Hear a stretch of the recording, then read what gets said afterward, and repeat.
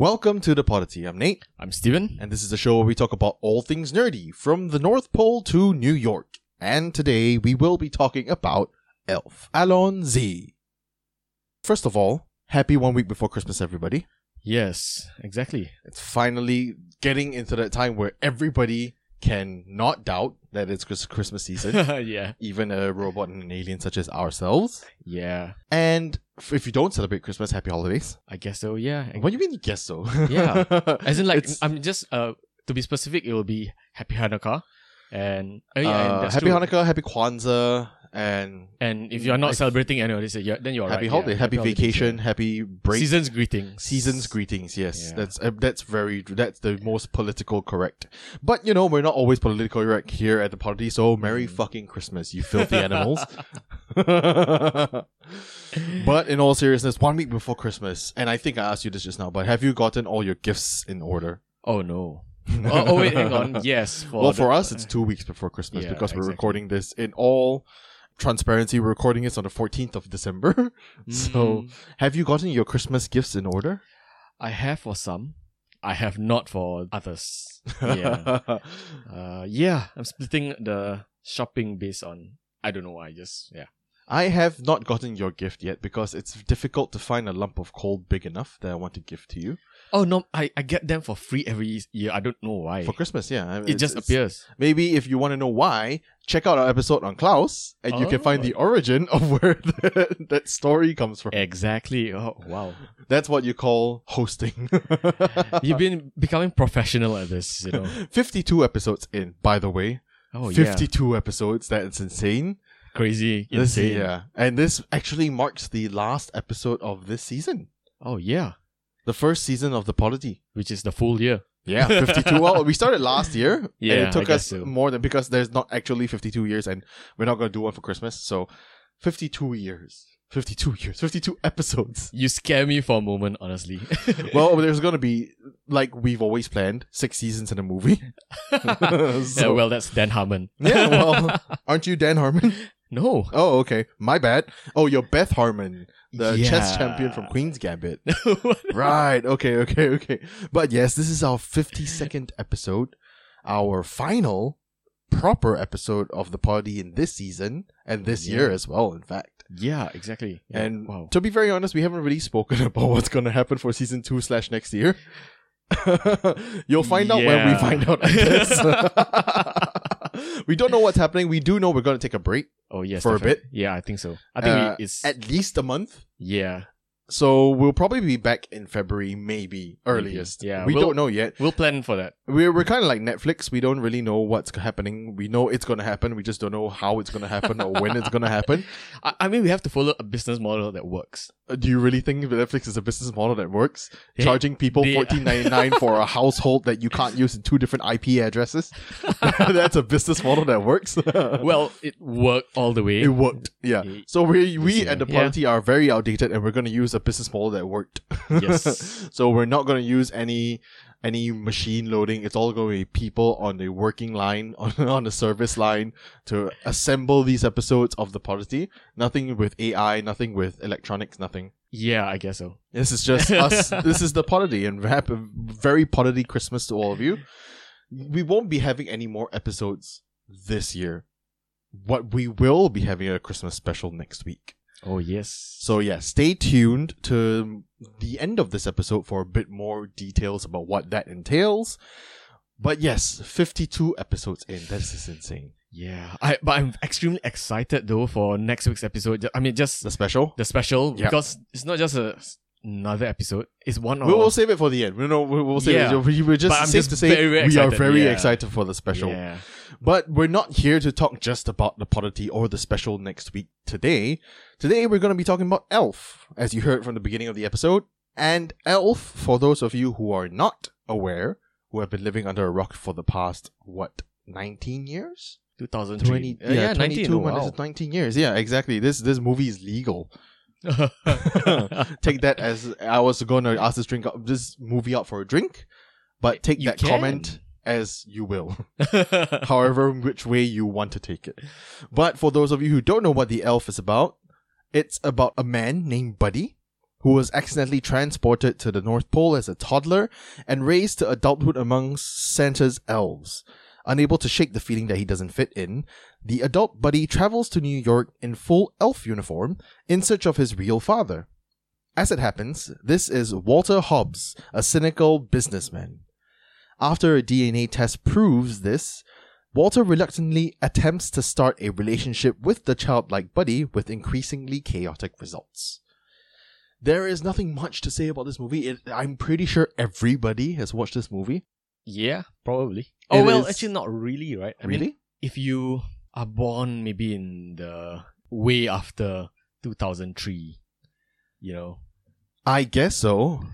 this movie became, it's like in the past kind of thing. Maybe, but I will say this movie came out in 2003. Mm-hmm. Same year as Love Actually. That's true. Same year as Return of the King. Oh, yes.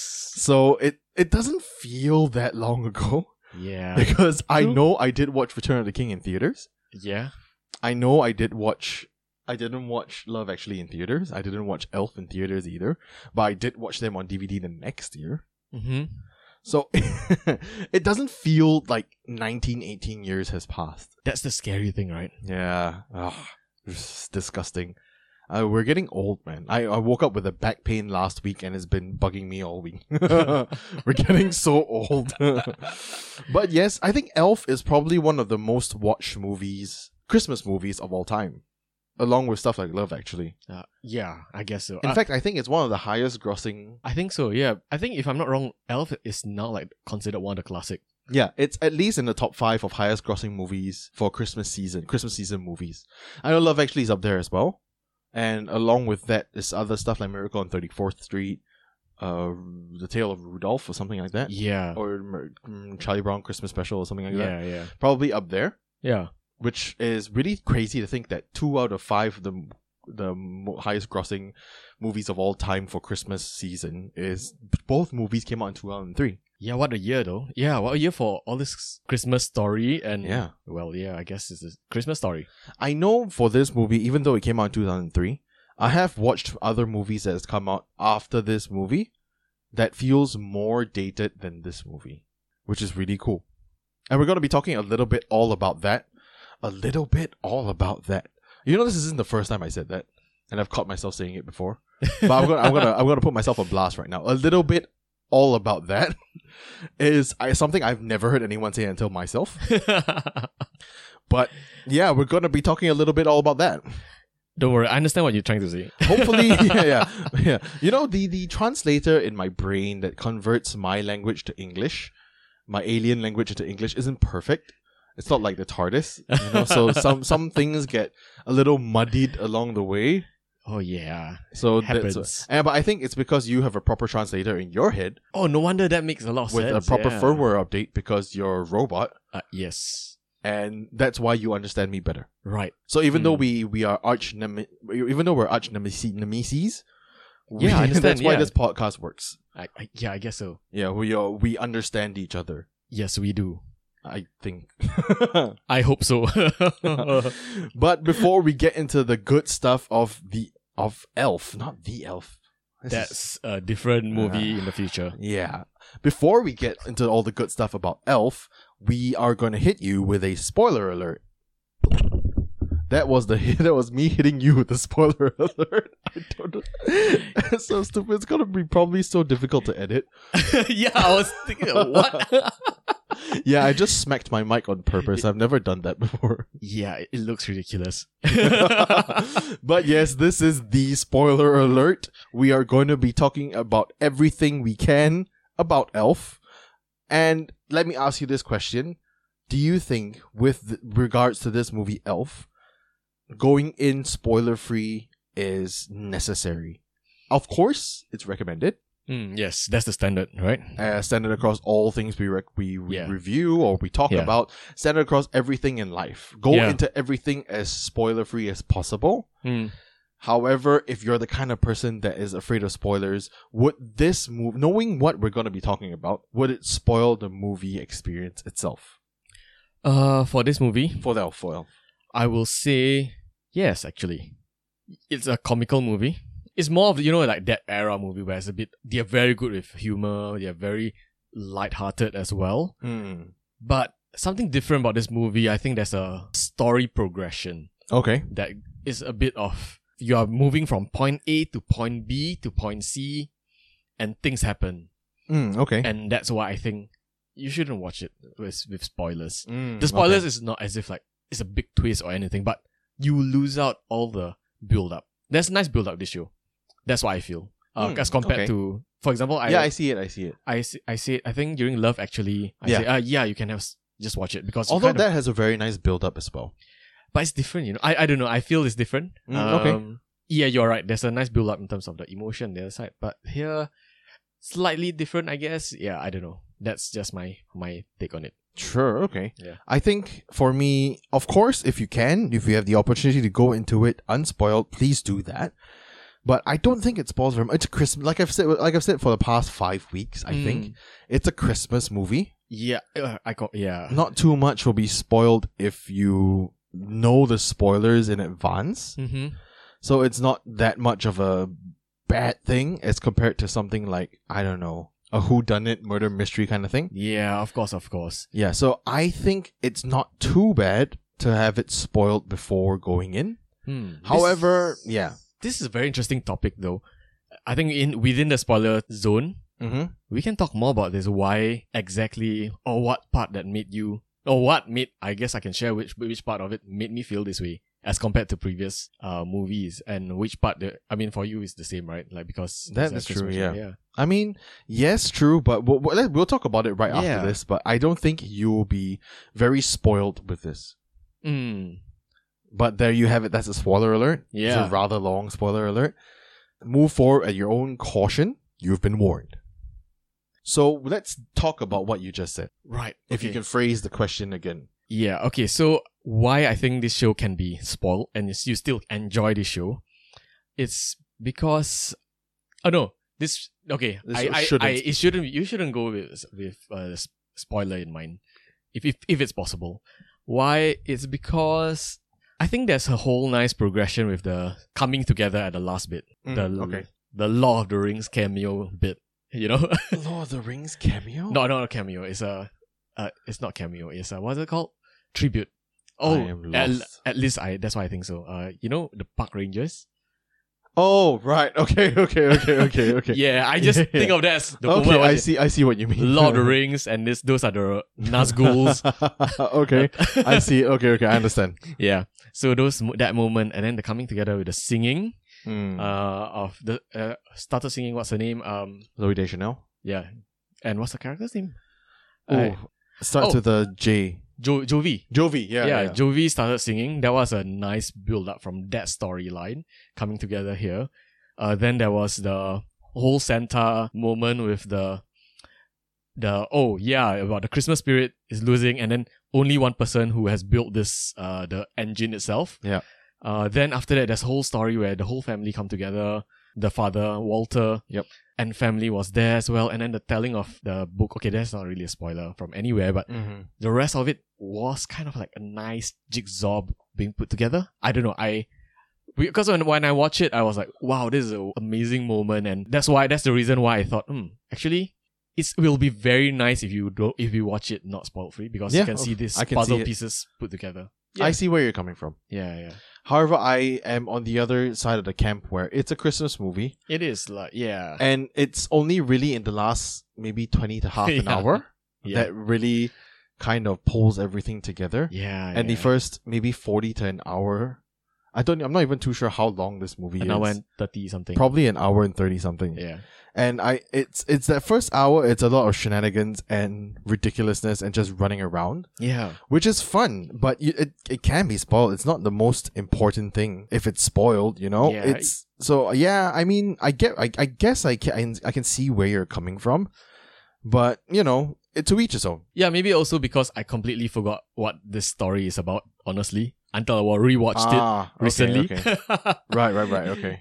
And then I completely forgot every part of it. Oh, okay. Until the last part. I remember snippets of it. Yes. That I always remember. Oh, I only remember the part where Santa crashed. Oh yeah. Yeah. I remember that for sure. I remember the storyline, but I remember very clearly snippets of it. Oh, okay. But most of it is kind of just forgotten. Yeah. But yeah, this movie is, honestly speaking, I like this movie a lot. Oh yeah. But what do you think about this movie? What about you? Oh man, I think this movie is fantastic. Like, I think there are so many. It's like what I said, right? I love stories of a well-written story of like things being explained in the very beginning that have eventually meaning to it. Mm-hmm. Yeah, I appreciate that from any writing, honestly, where you introduce certain things and certain conversation and it has meaning for later on the story. So this one is filled with that. Mm-hmm. So in terms of just the story perspective is amazing. I like the part where the characters are interesting, most of them. Sadly, except for the wife, what's the name? Walter's wife? Emily. Right, okay. Yeah, except for her. Right. I think it's not as if it's bad. It's just that because she falls into the archetype of woman, or that the wife is always right kind of archetype. And I live that archetype. Sorry? I live that archetype. Oh, you love that archetype? I live that archetype. My wife is always right. I don't hate it though. Yeah, I don't hate it, but I'm saying that that's. Oh no, I mean let me clarify this quite a bit. I do hate it in movies. Okay. Oh right. Because it's quite cliche, but living it's not too bad. At least if anything, I can always just fall back on her to rely on her for answers. She's always right, the woman. It's scary. Okay. We have this thing, like, whenever she buys, like, she wants to pay for some, like, I love shoes. Okay. I love sneakers. Yeah. And whenever I buy it, she'll always offer to pay half of it. You know why? Why? She always wants to buy the right shoe because she's always right. Wow. Good for you, actually. So, yeah, I mean, yeah, she's just a very generous person altogether, but, yeah. Very good for you then. But yeah, this movie, I think I love it so much because it combines a lot of things. Like I mentioned, the first hour is probably just shenanigans and nonsense, but so many things happen within that first hour that is insane to my brain. Because watching it now and understanding what goes behind filmmaking and to make that first hour itself, it is pretty crazy. When you look at the first few scenes, well, maybe not the first few scenes, maybe like the first 20 minutes when they're all at the North Pole. I know what you're talking about, right? Yeah, the effects that they had to use because Jon Favreau, the director of this movie, Jon Favreau, by the way, shout out, love that dude. Yeah. We have spoken about many him times, quite a few times. We said that this guy is just way too talented. Precisely, you know? And we did say that he also directed Elf in those times as well. So we're finally talking about it on the final episode. That's cool. But Jon Favreau got together with the people who made it, with David Barenbaum and Greg Gardiner, who was the writer, and Greg Gardiner was the cinematographer for this movie. And Jon Favreau had a very, very distinct vision for this movie. He did not want to use CGI for all the scenes where Buddy was in the North Pole. Right. Because Buddy is Will Ferrell is a 6'3" tall man. He's gonna look big anyway. Yeah. But they have to compare it to elves, and the rest of the people are supposed to look like elves. Yeah. So they didn't want to use CGI. And at least for the humans and the elves. For the elves, yeah. So they had to use forced perspectives and they had to get very creative with their shots. Yeah, man. If you ever get the chance to, please watch the making of Elf. I think it's on YouTube. Yeah. You should be able to find it very easy. I watched a little bit of it, so I think... not little bit. I watched from probably another video where they have snippets of all these things being talked about. Yeah. So like the scenes of... Well, I mean, the shower scene is easy. It's him alone in a small set. Yeah. That's fine. It's really comical though. Yeah. To see a 6'3" man being showered. I'm not 6'3", I'm 6'1". But I have been in those scenarios before where everything just feels too small for me. Yeah. It's so uncomfortable. Have you ever experienced this? Definitely, I guess. Yeah, definitely. It's like I'm sitting in a very small chair. I'm sure I have, but I can't really remember. But for me, I have been in that specific scenario where the max height the shower head goes to, manages to hit my mouth. What? So I have to crouch down to wash my hair. Stuff like that. It is very uncomfortable. I don't know how else to describe it. It is, and like with the shower being just a little too small. And you're gonna bump your arms into everything, and you're having to crouch down under some old doorways. Yeah. I went to, I want to say Scotland, Edinburgh. There was a castle there that we went to visit. Some of the doorways were so small, I had to crouch down quite a bit to get under. This is in Scotland? When I went to Scotland, yeah. Wow, I would imagine Scottish people right? bigger. And you need to get it big for all the dragons, especially. Exactly. So it was very surprising to me. But me having to crouch down in some small spaces. I went to I was in Avignon, and I went to Palais de Pape, which is like the Palace of the Pope or something like that. Okay. And it was some of the doorways there as well. To be fair, those doorways were cordoned off. And I am a very sneaky, very curious person. I still went through them anyway. The stairs were so narrow and short. The doorways were really small. The corridors felt really tight. So it's really uncomfortable. But that shot is so hilarious of him in the shower with a small little shower head crouching down everything. That's hilarious. That's amazing physical comedy which we don't see these days anymore. Precisely. Plus, this was Will Ferrell's first movie after leaving SNL. I mean, SNL was bigger back then for most people. Yeah. And stars like Will Ferrell definitely would have made it anyway. But this is the first movie he did after SNL. He is not like a big name. Yeah. And so all these things, he has comedy down. Yeah. You know? And I've watched a lot of Will Ferrell movies over the years. I can't wait to actually, he has a new Christmas movie. With Ryan Reynolds. Ryan Reynolds, yeah. The owner of Wrexham. Yes. Yeah, that's it.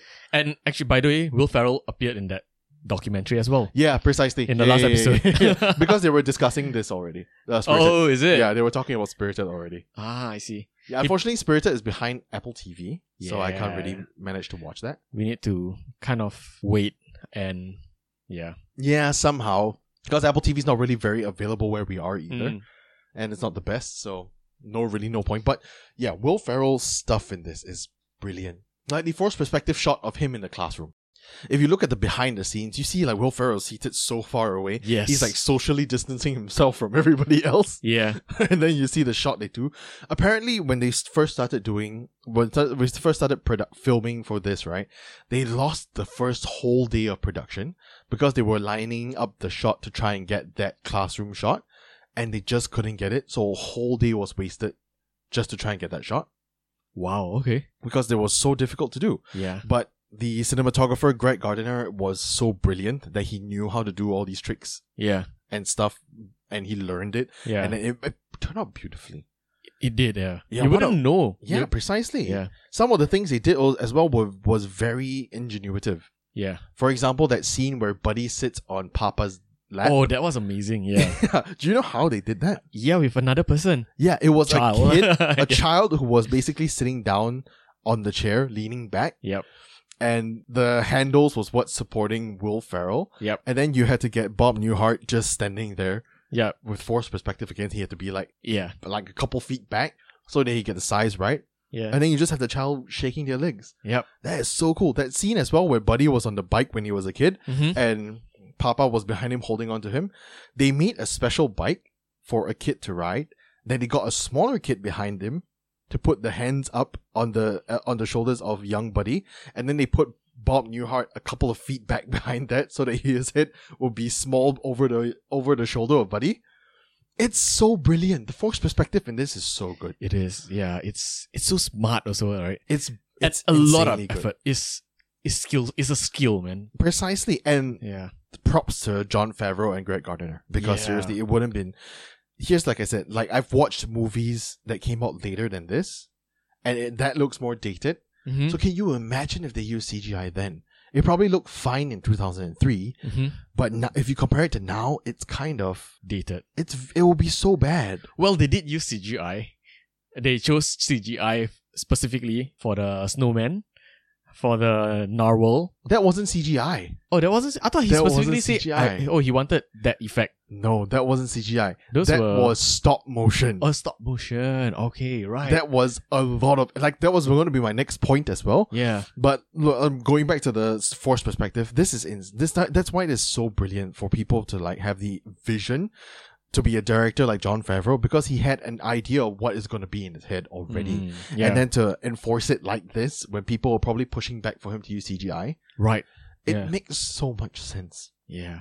I mean, this became a Christmas classic. Yep. And it wouldn't have been a Christmas classic if the janky CGI was there. Yeah. Then you'll be compared to with, for example, Attack of the Clones or Matrix. Look at it this way. Avatar, yeah. It came out in like 2011, I want to say. 2008. 2008? Fine. Yeah. watching it back a couple years later, the CGI looked dated already. Yeah. It's horrible. Yes, it's like groundbreaking, like Then. cut of the edge CGI or then, but in a few, like, technology is advancing at such a great speed that anything will look dated in a couple of years. So the fact that they use forced perspective, I think that's a very important part of why this became a classic. Yeah. Because it's timeless. Yeah, I guess so, yeah. So let's go on to the next portion, which is the Mr. Narwhal and the penguins and everything. That was stop motion. Right, okay. So this was supposed to be, because I forgot the name. I think it was the Rudolph special. It was specifically a stop motion film. So everything was made with models and clay, and then stop motion is essentially a process where you take a picture and then you adjust the movement slightly and take a picture. Basically 30 pictures is equal to 1 second of film. Yep. So it's a very difficult process to do. But they wanted it because it was an homage to Rudolph the Red-Nosed Reindeer. Oh yeah, okay, I remember wrongly then. Stop motion you're classics that came out for Christmas in particular. Yeah. For example, Wallace and Gromit, that was probably one of the most iconic stop motion animated films of all time. A lot of stop motion stuff is really cool, especially if you can see the behind the scenes process. So like I said, go check out the making of Elf if you can, because you get to see how they came about stop motion, right? Jon Favreau said he wanted stop motion. And then they didn't hire anybody, but Greg Gardiner knew somebody who was in stop motion, and it was basically these three brothers who are professionals at stop motion, and they just did. Oh yeah, okay, yeah. Yeah, they did everything from scratch, and they shot it and got it out as quickly as possible. Yeah. So really props to the whole team as well. And stop motion stuff, I love stop motion. Even if it's 2D stop motion, like stick figures and stuff like that, because I grew up on Flash videos. Oh, right. The 2D stickman. Yeah, fight. Precisely. Yeah, those were the best. So I have a very soft spot in my heart for stop motion stuff. I love like old school animation tactics as well. So this is kind of an homage to every single Christmas thing in the planet. And between the stop motion and the forced perspective, it is insane that this came out in 2003 and that filmmaking since then has gotten so lazy because of CGI that you can have that horrible scene in the Black Widow movie that everybody shits on. What's her name? Florence Pugh jumping off the helicopter. Horrible CGI. Right, yeah. You have stuff like She-Hulk. Yep. CGI is just so bad. I don't mean to disparage the people who are in this field. Like, props to you, because honestly speaking, it's not easy. But it's a really cheap way to do it now, especially because people will just hand wave it away and like, whatever. But it's important to people like me. That's why I think this movie deserves so much praise. Specifically for the ideas that Jon Favreau had for this movie. Yeah, and the creativity to think out of the box and pull it off as well, right? Think out of the box. Think out of the box, yeah. That's right, exactly. Yeah. It's insane. These few things are why this movie still holds up today. Yeah, definitely. Also, like in the making of this movie, you also get to see, I think it was the writer, David Birnbaum. He initially wrote this script to be like a PG-13 kind of film, I heard about but that. Jon Favreau had an idea for it to be G-rated, which is also why this movie is so great. Yeah. Because it being, honestly speaking, I think I've mentioned this last week or 2 weeks ago. Whenever something is G-rated and it's really doesn't dumb things down for adults, or for the kids rather, and doesn't make it too stupid so it's not enjoyable for adults, that is a very niche market of movies. It's a very difficult space as well. Yeah, precisely. Requires pretty brilliant writing as well. Exactly, and like it was supposed to be a PG-13 movie. Yeah. But Jon Favreau insisted on it becoming G-rated for all ages. And that again, Jon Favreau is just so good. Yeah. But when David Birnbaum had first written it in like the 90s, he initially wrote Papa Elf. Papa Elf. Well, I can see. I know why you said that. Papa Elf with he specifically wrote someone with a Bob Newhart type vibe, and eventually they just hired Bob Newhart. Yep, because he has that perfect kind of cadence and aura. I think is the right word. It's the it's a way of the way he speaks. Yeah. What's that's the term for it? I don't know. It's so deadpan good. humor. Deadpan humor, perhaps. Right? Yeah. But it's not only the way his humor type. It's his delivery of everything. Yeah. It's just that very calm. And his presence. Yeah. He is like a person, I look at him, I can't help but to trust him. You know? I mean, his Dr. Proton? Professor Proton. Professor Proton. Get it right. Grab your lab coats, put your backpack on. Here he comes, Professor Proton. You gotta get it right, man. Professor, but yeah. So I was just about to say that as well. Him in Big Bang Theory, they were talking about Professor Proton, and it's like that. How do you say it? It's every single kid who is our age and up. Yeah. Would have grown up with something like Bill Nye the Science Guy, Mhm. or a version like it. A Mhm. kids show that is directed to kids, revolving around science experiments and stuff Mhm. like that. Yep. And the fact that they had him come on as a science professor, it's so cool. Yeah. I love that, man. And he is just such an amazing presence. Yeah. And he was the wise he's like an Obi-Wan too. He is like, yeah. Well, not, was it Obi-Wan? He was I don't know, but it's like Yoda Yeah. or to He was like Sheldon. Jedi Master to Sheldon as well. So it's really cool. Yeah. Like, you again, what do you want? Yeah. There are a lot of things that you can find out just from the making of in this movie. Oh, yeah. I suggest really just go check it out. For example, did you know Zooey Deschanel wasn't even supposed to sing in this movie? Oh yeah, I heard and about then that, yeah. Jon Favreau just heard her sing one day. Yeah. And then I think it was because they had to put her in makeup or something like that, and she was trying to cheer up the crew, so she was just singing stupid jingles like Zooey Deschanel does. Mm-hmm. And Jon Favreau overheard her and made her sing in the movie. Mm-hmm. And if I remember correctly, that's already actually in the later part of the production. Yeah. And then he had to edit her in the singing part later on. Yeah, which is really good. Yeah. And also, how weird is it to see Zooey Deschanel blonde? Yeah. Actually, I've never seen her blonde ever since this movie, right? Yeah. She went back to blonde once after this movie. Oh, right. But this was like early 2000s. Yeah. So she was blonde then. Yeah. And then for a whole probably decade and a half to 2 decades, she was new girl, Zooey Deschanel, with the dark hair, the big blue eyes, the spectacles, and the bangs. Yeah, which is her looks that I... Actually, to be honest, the first time I noticed her wasn't this movie. I didn't even know that I watched her before in Elf. But the first time I watched it, that I realized, 500 Days of Summer. 500 Days of Summer, and she's already having That's Zooey Deschanel. Yeah, exactly. And it looks so weird every time I watch this movie, her being blonde. Yeah. Some people just look so different with a change in hair color. Yeah, you know, I watched... This girl looks so familiar. I kept telling myself, this girl looks so familiar. You didn't recognize her? I didn't. Until at the end of the show, right? Because I mean this recently, right? Because I completely forgot about the show. Yeah. Like what I said earlier. I decided, okay, let's look it up. Zoe, what? So I didn't watch this movie I haven't watched this movie in a couple of years. Yeah. But the last time I watched it, I remember thinking Zooey Deschanel looked so weird. Mm-hmm. But because I hadn't watched it in a couple of years, the other day when I was watching it with Angel, I turned it on and then we were just watching it. So I asked her, who is the leading lady in this? I can't remember. Then she said, I don't remember either. I don't know who it is. Then I'm like, oh, wait a minute. She's like, what happened? I'm like, I remember who it is. And she said, who? Blonde Zooey Deschanel. And she went, oh my goodness. she just like sighed out of his aspiration. The weird Zooey Deschanel, you know? She looks so different. Yeah. Yeah, she really suits her dark hair better. Yeah. It's her iconic look now. Yeah. So yeah, it's really weird to see her with blonde hair. At this point, let's just go through all the cast. There's Will Ferrell. Yeah. With Buddy the Elf. There is James Caan, who plays Walter, his dad. Yeah. There's Zooey Deschanel, who plays Jovi.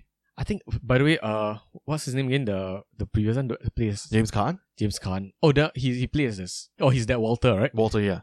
If I'm wrong, he passed away this year or last year? I think so, yeah. Yeah. Yeah. There's also Bob Newhart, who plays Papa Elf. There is Mary Steenburgen, who plays Emily.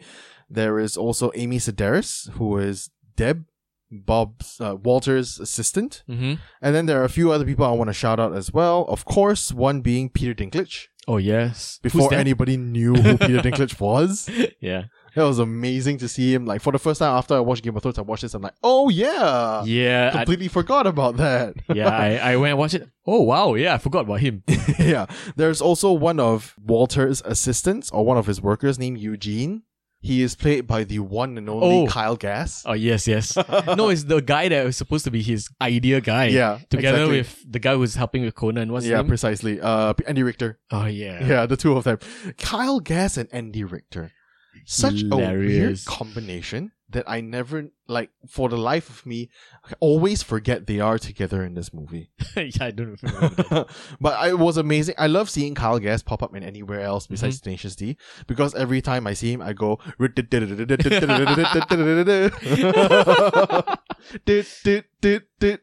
I don't know. It's just his face is so iconic now, and I associate him with Tenacious D all the time. You have to. I mean, He is the best guitarist in the world. he's the neck. Yeah, he's Tanak. Tanak. Well, no. No. He is just D. Oh, he's just D. Yeah, Alright. yeah. He's ESD. ESD. Yeah, Jack Black is Tanak. All right. That's why he said we will call it Tanak. Yeah, but I love Kyle Gass. Every time I see him, I burst out in laughter. There's also like with Jon Favreau, Oh yeah. who plays Dr. Leonardo, Mhm. and the voice of the narwhal. And the raccoon. And the Apparently. raccoon, yeah, which is amazing. I Yeah. love Jon Favreau for always being so involved with everything.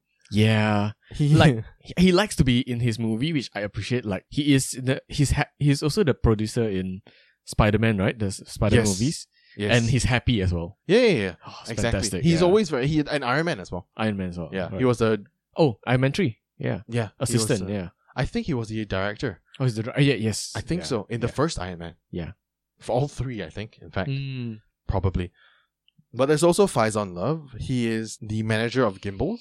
That floor. Oh, Wanda, right? Wanda? His name is Wanda, right? In the character name. Oh yeah. That's right. Yeah, but he is a really good, funny actor. Ah. I love him in everything he does. He's always had like smaller roles. For example, there was a movie between Chris Pine and Lindsay Lohan called Just My Luck, Yeah. and he was this kind of like hotshot record producer kind of thing. Mhm. And his presence is always so amazing. Mhm. And him being in this movie as well.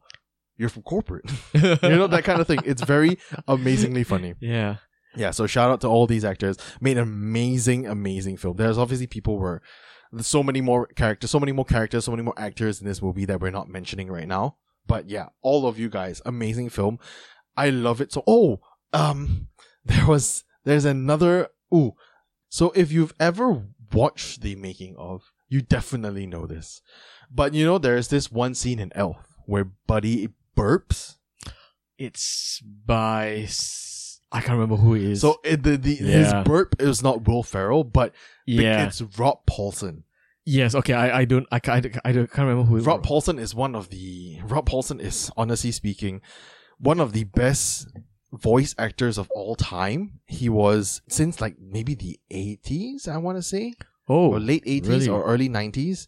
Definitely early 90s, because he was in stuff like Animaniacs, Mm-hmm. and he's been in everything, even like a lot of DC animated stuff. Mm-hmm. He has, I think his credits are like way too long for me to look Oh, through. is he the one that is appearing in all the? He's basically almost everything in the voice acting. Yes, He's that's been him. in everything. Yeah, that's him. Okay, yeah. Oh, yeah. We talked about him before. We yeah. have talked about Yeah. him before, but I can't remember where. That's the problem. I know Bad Batch because it's the Yes, voice of yes, that's all right. the Bad Batch. No, No, that's not him. Uh, That's no, he's Ian- the voice of the stormtroopers basically. Me? Often? No. Oh, no. That's not him. That's a different guy. But him as well. Oh, okay. Props to him. But Rob Paulson has been in everything. Like, if you want to have fun, go take a look at Rob Paulson's filmography or filmography. Yeah. Filmography. That's the word. English is hard, guys. Well, it's your translator. Yeah. So look at his filmography, and you can see all his animation, his video games and stuff. Mm. He is in everything, especially if it's like weird guys, like weird voices. Mm-hmm. But for me, he'll always be from Animaniacs. Do you know what's Animaniacs? Yeah. Yeah, he's Yakko. Oh. And his iconic thing was the songs of all the countries in the world. Oh, that's him. Okay, United States, yeah. Panama, Mexico. No, United States, Panama, Yeah. Mexico, Panama. It's so amazing. Go check that out as well if you haven't, because he's amazing in everything. But yeah, every time I see him on screen, he is so good. He did that recently, right? And he remembered everything. That's what you said. Not only that, he had also added more countries to fulfill the current list of countries. Nice, yeah. Yeah, so it's really good. Yeah, sorry. No, yeah, sorry. Yeah, he has a lot of like movies under his belt as well. In a Goofy movie, he's PJ, which is like the kid friend of Max. Yeah, just go through his filmography and you will find him in everything you've probably ever watched if you were a 90s kid. Right. Yeah, and he's amazing. He has his own podcast now, Talking Tunes, where he talks to all the amazing voice actors from our past, like Maurice LaMarche, Phil Lamar, stuff like that, and they just talk about the whole industry and everything. It's a really good podcast. Right, if you haven't checked it out, go check it out, by the way. Yeah. Speaking of like voice acting, someone that I realized was in my childhood as I was growing up as well is just now Faizon Love. Yeah. He is in Grand Theft Auto. Yes, he is. Sweet. Yeah. Yeah. And yeah, I mean, I've been playing Grand Theft Auto since I was like, since it came which out. version? Yeah. San Andreas. Since San Andreas? Yeah. San Andreas wasn't the first one though, right? Oh, it's not the first one. No, I started with San Andreas. Since San Andreas came out, yeah, right? but yeah, basically he's the voice of that. He's in that game itself. Yeah. And apparently, the boy that acted as Michael, I don't think he pursues acting much, but he was also involved in San Andreas, probably going together, yeah. Cool. Nice, I didn't know that. Wait, I remember the name. D. Bradley Baker. That is the name of the stormtroopers. Oh, the clone trooper. I think. Yeah, I think that's I think so. I can't remember. Yeah, it was bugging me, man. It was bugging me so bad. Yeah. But yeah, voice actors, man, it's not an easy profession. Yes, it is. It's difficult and very talent heavy. You have to precisely. Really your talent must be there. If you do it well, you can be well known enough to be known as the burp guy and star in movies like Elf. That's really cool, actually. By the way, I sent you I sent the group chat a link from Netflix. It was the Dragon Age series. Yeah. Did you watch the trailer? Not yet, man. Okay. Go watch the trailer. And it's amazing. I won't spoil why. I know why. Why? Because some of my favorite voice actors is there. I knew it from like other sources actually. So yeah, if you watch the trailer, right, the whole thing is narrated by one Matthew Mercer. Oh. Wow. Yeah, so that is just there's a lot of things I love about this movie. So much. But I want to know about yours. What are some of your favorite moments of Elf? Actually, that is a very interesting question because as I was like preparing for today's talk, I kept thinking, wow, I can't find a single favorite moment for this one because everything... Okay, No, not in a bad way. Yeah. Too many. Not too many because it's like, what was amazing for me was a very wholesome story. Okay, I know some of my favorite moments, like one or two, but I can't think of like really others that hook me. But the first one, maybe I mentioned those things first. First one will be when Walter stormed out of his boss in the office. Yeah. Finally making the right decision. That was my favorite moment. I felt that was one of the biggest climax because there are multiple great climax in this story. That is being the climax of Walter's story, right? Finally finally realizing that the Christmas it's spirit. not worth it to lose out Christmas. To be a Scrooge, to be a Scrooge. And I really hope we didn't hear that dog on the recording, by the way. I'm going to try and edit it out, but it's fine. Yeah. The rest of my favorite moments are all the comical ones. Yeah, it has to be. This movie is chock-a-block full of them. Yeah, exactly. So another one, the comical ones are the first. The one that got me really uncomfortable, but it becomes my favorite moment. Him eating gum from the subway. Oh yeah, I forgot to talk about that as well. Do you know that whole sequence of him doing stuff like that? It was just random. Those are actual people that he's messing with. Yep, especially the guy in the red. The guy in the red jumpsuit and the hat. Yep. He ran up to him, Santa. Whoa, that's a real dude. Yeah, he wasn't a paid actor or an extra or anything. Yeah. He's just kept doing it all day. Yeah, and apparently when he was eating gums from everybody else was looking at what's this guy doing? Yeah, he was running through the turnstile at the building as well. Yeah, it's all just happened. It's out of Will Ferrell's brain. Just let him run loose on the city and see what happens. Apparently, the gum thing. Do you know where they got the idea from? His kid or something, John right? Favreau's 1-year-old kid. Yeah. Yeah, because he liked to eat gum or something. Yep. Oh, speaking of that, another brilliant one was the Jack in the Box? Yeah, it was all unplanned. They had a button to initiate every single Jack in the Box. No, for the last one only, I think. No, it wasn't all. It was all so that they could get his real reaction to every single Jack in the Box. Right. And the last one, John Favreau decided to wait longer than normal. Precisely. And so Will Ferrell just did it and just wrote it down, and then he pressed it, and then he got shocked and he wanted to beat the Jack in the Box. I think it's amazing. Yeah. It's stuff like this that makes shows like the making of or behind the scenes stuff, and then you get to know about the movie. It makes it so much more precious. Yeah. That's amazing. Yeah, I think that's one of my favorite moments because of the behind the scenes. The Jack in the Box? Yeah, the Jack in the Box. Yeah. I mean the same with the gum as well. I think, oh my god, this is so funny. Yeah. A very small scene that I just love it was the prison scene. It was a brief thing. I don't know why. Scene. He was arrested, right? No, okay, the jail, not the prison. Sorry, jail. Sorry, that was just so ridiculous. I just the camera just zoomed through like everybody doing pull-ups. It does look at prison. That doesn't look at jail, by the way. That's true. Yeah. That's very true. And then there's this guy in an elf costume, the only one with colorful clothing, just sitting down there. Yeah, that's really hilarious. I love the escalator scene. What happened in escalators? He was too afraid to get on the escalator. Oh, yeah. Oh, my God. And then he didn't let go. So his legs, he was like almost in a split hanging out there. Oh my God, that's Will Ferrell's physical comedy is top notch, man. How about yours too? The Christmas tree scene. We gotta put the star on the Christmas tree. I got it. Jump in the Christmas tree. Yeah, that's one of my favorite scenes as well. I also love all the other scenes where he says, like, we elves try to stick to the 4 main food groups: candy, candy canes, candy corns, and syrup. Yeah. And the spaghetti with the my god, that's so... It wasn't even planned, I think. It wasn't even, like, added till later. Oh. And Will Ferrell did it, like, I think, out of his own volition. Yeah, and apparently he ate all of this. Every single shot of him eating something, he actually ate. Oh my god. Yeah, and then it affected him so much. He couldn't sleep at night. Yeah. He had headaches and everything. But that's just the dedication of a performer, man. There's this one scene in Suicide Squad, in the Suicide Squad, where you see, I don't know whether it's in the film or not, but John Cena, basically Peacemaker, eats a whole taco in one bite.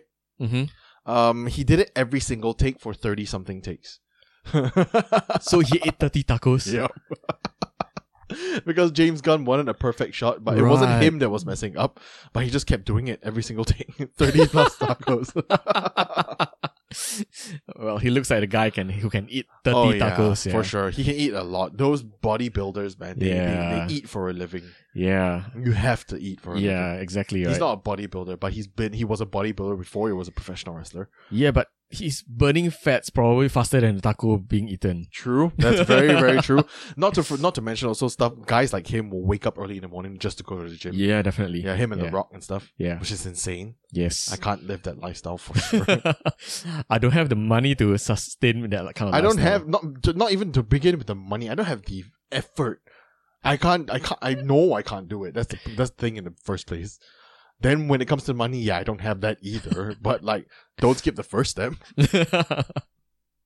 Yeah, but I also love other things from Elf. What was it they say? The best way to spread Christmas cheer is singing year to year? Singing loud for all to hear. Yeah.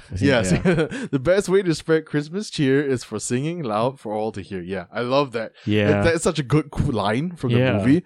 And also, you sit on a throne of lies. Yeah. Apparently there's a reference to Lord of the Rings as well. Yeah.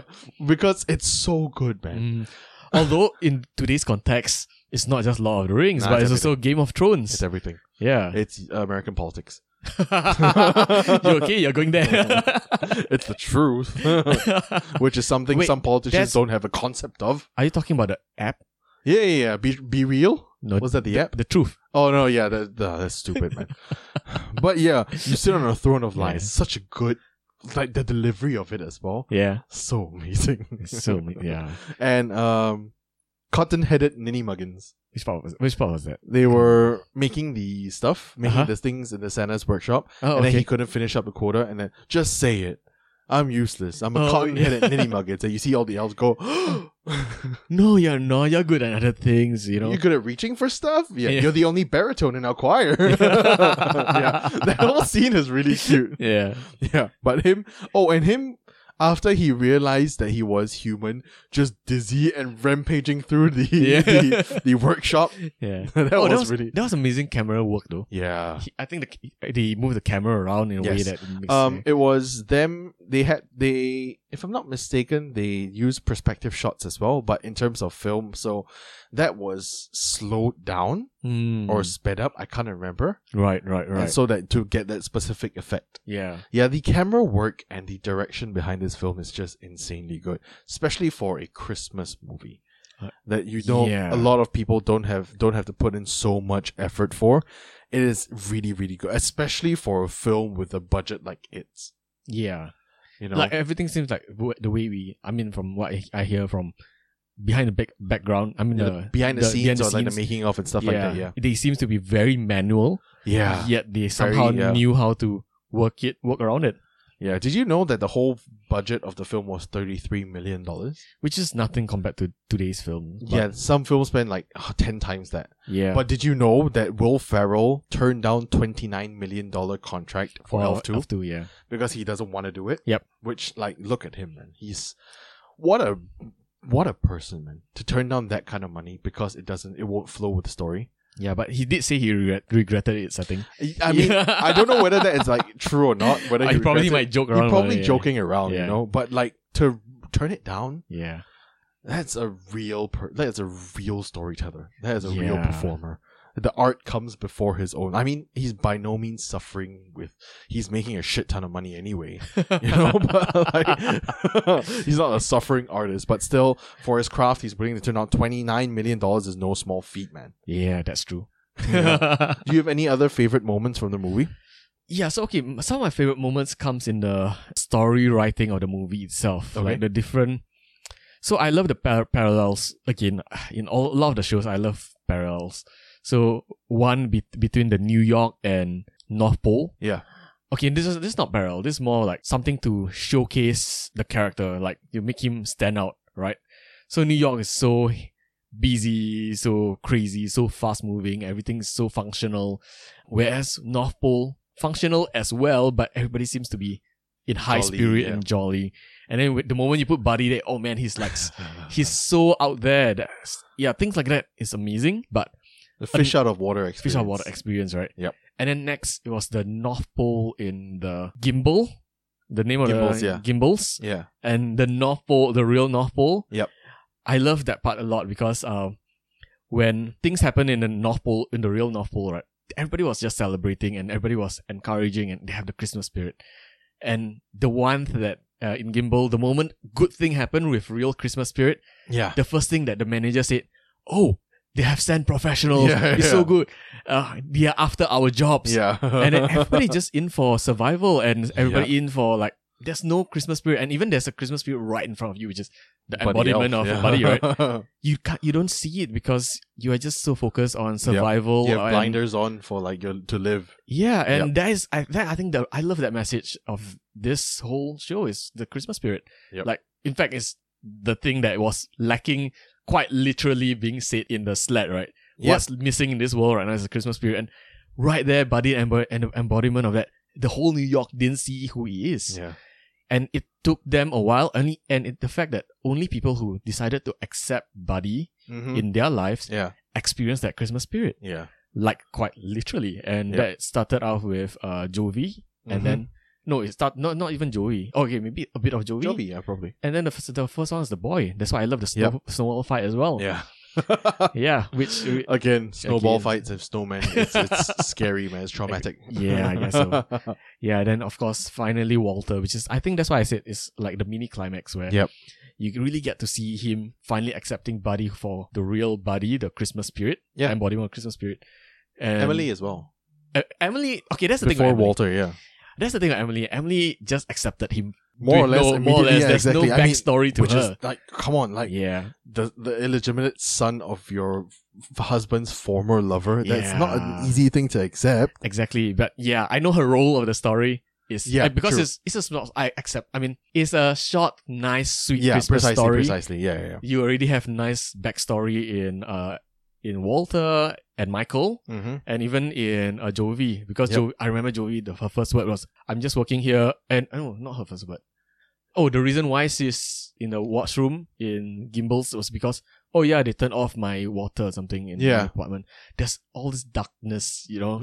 in all the this realness, the reality of the world. Which is the New York side of it. And then Buddy came in and just kind of changed each of their perspective. And I love that accepting Christmas spirit, because accepting Buddy is accepting Christmas spirit and kind of changes the whole story. Yeah.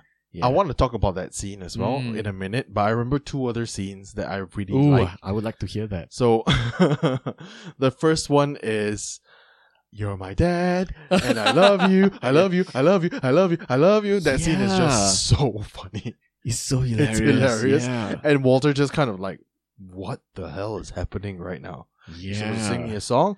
I can, it's very, like you said, it's a fish out of water experience. Yeah. It's so awkward that you feel like uncomfortable watching that scene sometimes. Mm-hmm. I know I do, at least. I do as well. But it's such a good scene, man. It's amazing. And the second one is, "Okay, everybody, tomorrow, 7 o'clock, Santa is coming." Santa! Yeah. It's just every time I watch that scene, I love it, man. Just him screaming. Oh my God. It's just, what an amazing scene. Yeah, like I said, Will amazing. Ferrell is an unparalleled performer. Mm-hmm. Every single thing he does is so perfect. It's never over. Okay, some might argue it's over the top. I guess so. Definitely some will style. argue, but I love it, man. Yeah. It's the very late 90s, early 2000s kind of SNL comedy vibe. Mm-hmm. Don't forget, this is around the same time that Mike Myers was there as well. Oh, even Jim Carrey. Jim Carrey wasn't an SNL, but he was a host though. But it was the same It's era. that era, yeah. It's that 90s comedy, and I love it. Nobody does it well like this anymore. The last one I can remember is Chevy Chase on Community, which was recent, but it's because it's Chevy Chase. He's the king of physical comedy. Yep. And he's on SNL. No, he was from SNL. Yeah. So yeah, it's very difficult to get this kind of comedy nowadays, which is so good. I mean, Chang is pretty good at it as well. That's true. I mean, not Chang. Ken Jeong. Ken Jeong. Everywhere. Okay. To bring down the mood a little bit, I'm going to talk a very short while about that scene. You know how Buddy is like an elf and he's very jolly and everything because he grew up in the North Pole amongst all the happy, jolly, like well-spirited elves. Yeah. And then he comes to New York and one of the first few people he meets is Jovi. Yeah. And then they fall in love. Yeah. A part of me is always kind of, what has to be wrong? Well, it's not just specific to this movie. It's across all media. Whenever I see something like this, it is, what has to be wrong with a person like Jovi to be attracted and fall in love with a child like Buddy? It's always, that has always bugged me. And maybe here it's not so bad. It's still pretty bad, but it's because it's a Christmas movie kind of thing. I can overlook it. I close the night. It's like, it's a Christmas movie. It's not supposed to be real, you know? Yeah. And also from the fact that this fact where Buddy goes into the shower where she is definitely naked. Yeah. Because elves shower in the North Pole as well. With the bathtub as well, yeah. Precisely. You've seen him showering. You know they have to be naked to shower in there. Yeah. So him lying about her not knowing that she was naked in there, like stuff like that. Yeah, maybe he's not as innocent as you think because to be honest, he's like a 30-year-old dude. Yep. So probably he has hormones and everything, you know. He's still human. Not, yeah, exactly. He's not an elf. He has human nature in him. So maybe he's not as innocent as he portrays. Yeah. And it this relationship vibe, I don't know, this relationship, how do you say it? Works. Is it real? No, this relationship isn't as horrible as one might think. Right. Oh, right. So it's not as if, okay, I understand what you mean. So it's not as if she's like dating a child. Yeah. But it bugs me a lot whenever I see this in series or films. Whenever regular, like I'm not saying those people are irregular, but you know, an average person with average everything, you know, perception of everything, falls in love with someone who is very clearly very childlike. Yeah. For example, you know the TV series, the Korean drama called Attorney Woo? Ah, yes. Yes, she's brilliant. She wins court cases and everything. But she acts like a friggin' child, man. When it comes to emotional stuff, like there was that, I didn't watch it. I watched some parts of it. But she has problems. She has trouble with understanding emotional things, like when people are texting back and forth regarding emotions, like loving each other. She's definitely very kiddish in those areas. And this other dude falls in love with her. Like, something doesn't sit right with me. It's always that question of, what must be wrong with this person that they are attracted to stuff like that? Childlike wonder, I get it. Look at me. I am a man-child. I am childish. I just showed you a big loot of Lego that I bought the other day. This happened. I was bringing that massive bag of Lego, by the way, a really, really big bag of Lego. Probably the biggest bag that the Lego store had. And then I was bringing it back and I bumped into my neighbor in the elevator. And she said, wow, there's a big bag of Lego. I'm like, yeah, it's just, Christmas gifts and everything. She's like, oh yeah, for the kids. I'm like, no. I'm like, should I tell her? And I said, yeah, it's actually for me and my wife. She's like, oh, okay. And I said, yeah, we love Lego. I am a child. Yeah. But I think it's a very our generation thing, Mm-hmm. because we have the ability to do, when we were kids, and in this age, we don't have. Well, I don't want to jinx it, but I'm going to knock on wood. But like, we don't have wars that are directly affecting us. We're not recovering from a war. Everything is not dour and doom. It's not gloomy. We live in the age of indulgence, to be very honest. Yeah, I mean, that's pretty much most first world countries. Precisely. Or even the... Yeah, basically, most of the world right now are... Especially our country, where we are very lucky to be. Most people have enough money to... I'm not saying like everybody does, but if you save enough, you know how to spend and everything, you would have enough income to buy the things that are lavish. I'm not saying this is a norm. Like, a big bag of Lego is very lavish. It's unnecessarily lavish. Yeah. It's just what I like, Yeah. My sneaker collection, my pop collection, everything. Those are unnecessarily lavish. It's just I don't have any responsibilities. Right now, I don't want any responsibilities in the coming future. And I want to buy things that make me happy, That is how much of a child I am. I have zero impulse. But I'm not a person that actually is incapable of seeing the realities of life. I don't view everything with a childlike lens. So that is a barrier that whenever I see something like this on TV or movies or stuff like that, it gives me the icks. It's kind of icky to me. Right. And that's very uncomfortable for me. Yeah. I know where you're coming from. Yeah. And I just want to ask, does it affect you?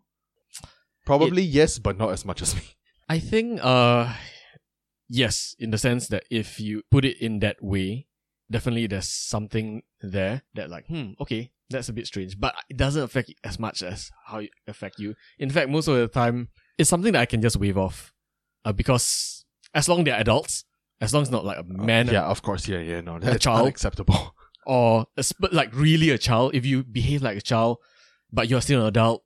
Yeah. And within the story context, I will choose to believe that it's just things that can happen. And I can close my eyes for that. If you can show that the character is very capable of adult thought and adult actions and actual consequences of these actions, to me, immediately I just view them, they're an adult, they're normal, But if you show me a character that is unable to, for any circumstance whatsoever, is unable to think like that as an adult, to me they feel like a kid.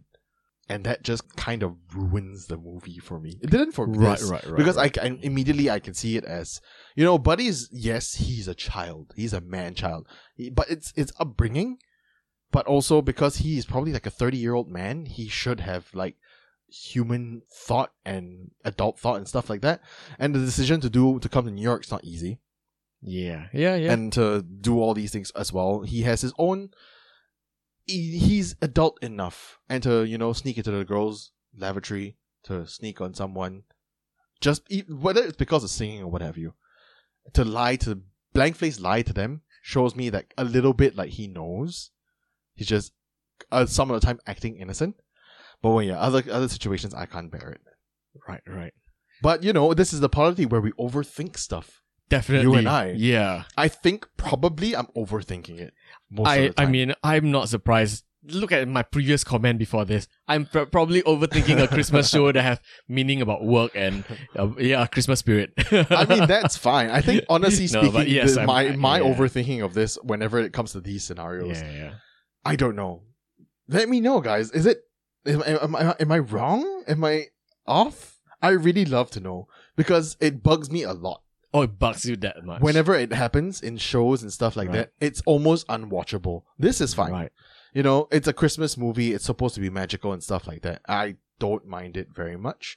But also, whenever I see a series with actual kids playing kids and they do like kiss and sexual stuff, that kind of bugs me as well. Oh yeah, that bugs me. Yeah, you know, even though it's between two kids, you know, it still bugs me a little bit.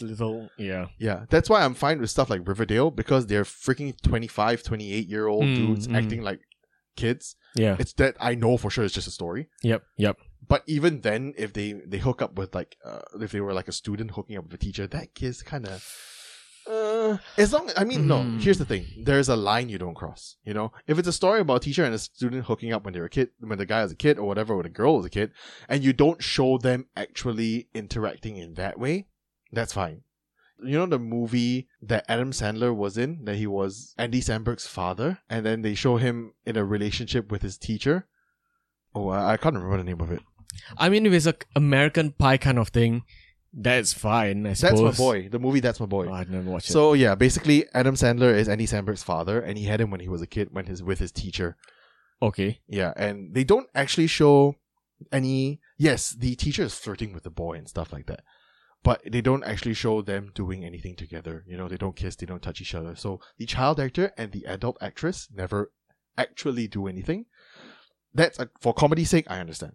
Okay, but conceptually that's that's really wrong. You know, any adult and child relationship is horrible. Of course. That's grooming. That's grooming. Yeah, it's horrible. Yeah, freaking House of the Dragon as well. I was very much uncomfortable with it. Oh, yeah. It's grooming in the family, man. That was, it was difficult to watch. Well, good thing about that show was that the main character was uncomfortable as well. Yeah. Like the woman saying, she's 12. Yeah. That's like, yeah, we understand your plight. Yeah. It's horrible. Yeah, unfortunately, that's in a lot of fantasy books, that's what happens. But if you look at it this way, in history, it's probably true. It's probably true. A lot of princesses were married off to other kingdoms to fortify the relationships between kingdoms when they were before 12. Yeah. You know, it happens in history. Does it happen now? I hope not, but you never know. So yeah, these kind of things make me really uncomfortable.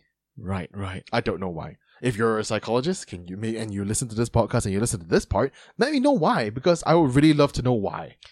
You may have another client then. Yeah, I mean, if you're good enough, you know. I ain't spending my money on psychologists. I got more Lego to buy.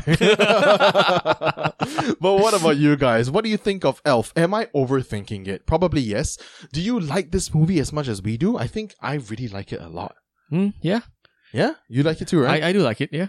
So yeah, what do you think of Elf? Let us know. You can reach us at the Poddity on Instagram and Twitter. That's ThePoddity on Instagram and Twitter. Let us know. Also, join us this Thursday for our final episode of the Poddity More for this year. Wow. This season, episode 52, where we will be making a tier list out of some of our favorite Christmas things. So, to preface this, again, this is not a top Christmas movies list thing. This is our favorite. Yeah. You know, we're kind of returning it back to episode 3 and 4 of the Poddity, where it's our favorites. By no means necessarily was it the best of this year or like if anything. It's not the best of anything, just our favorites. Yep. And so join us this Thursday on the Poddity More, where we'll be ranking them into tier lists, and we'll also post it up online so you can take a look, or even you can use this if you want, you know. Out of these movies, you rank them and let us know on Twitter as well. Well, join us this Thursday. We'll talk all about it even more there. Also, as it's Christmas and this is the last episode, I would like to say to not forget to join us next week on Monday, Christmas Eve, for our Christmas special. But would it be Christmas Eve? No, it's Boxing Day. Yeah, my bad. So join us on Boxing Day for our Christmas gift to you guys, where it will be our Christmas special. We don't want to spoil too much of it, but essentially it would act a little bit like a regular episode in the first part, kind of. But then we're going to do a little bit more. This is like an episode of Poddity and Poddity more smashed together with additional Christmas flavors.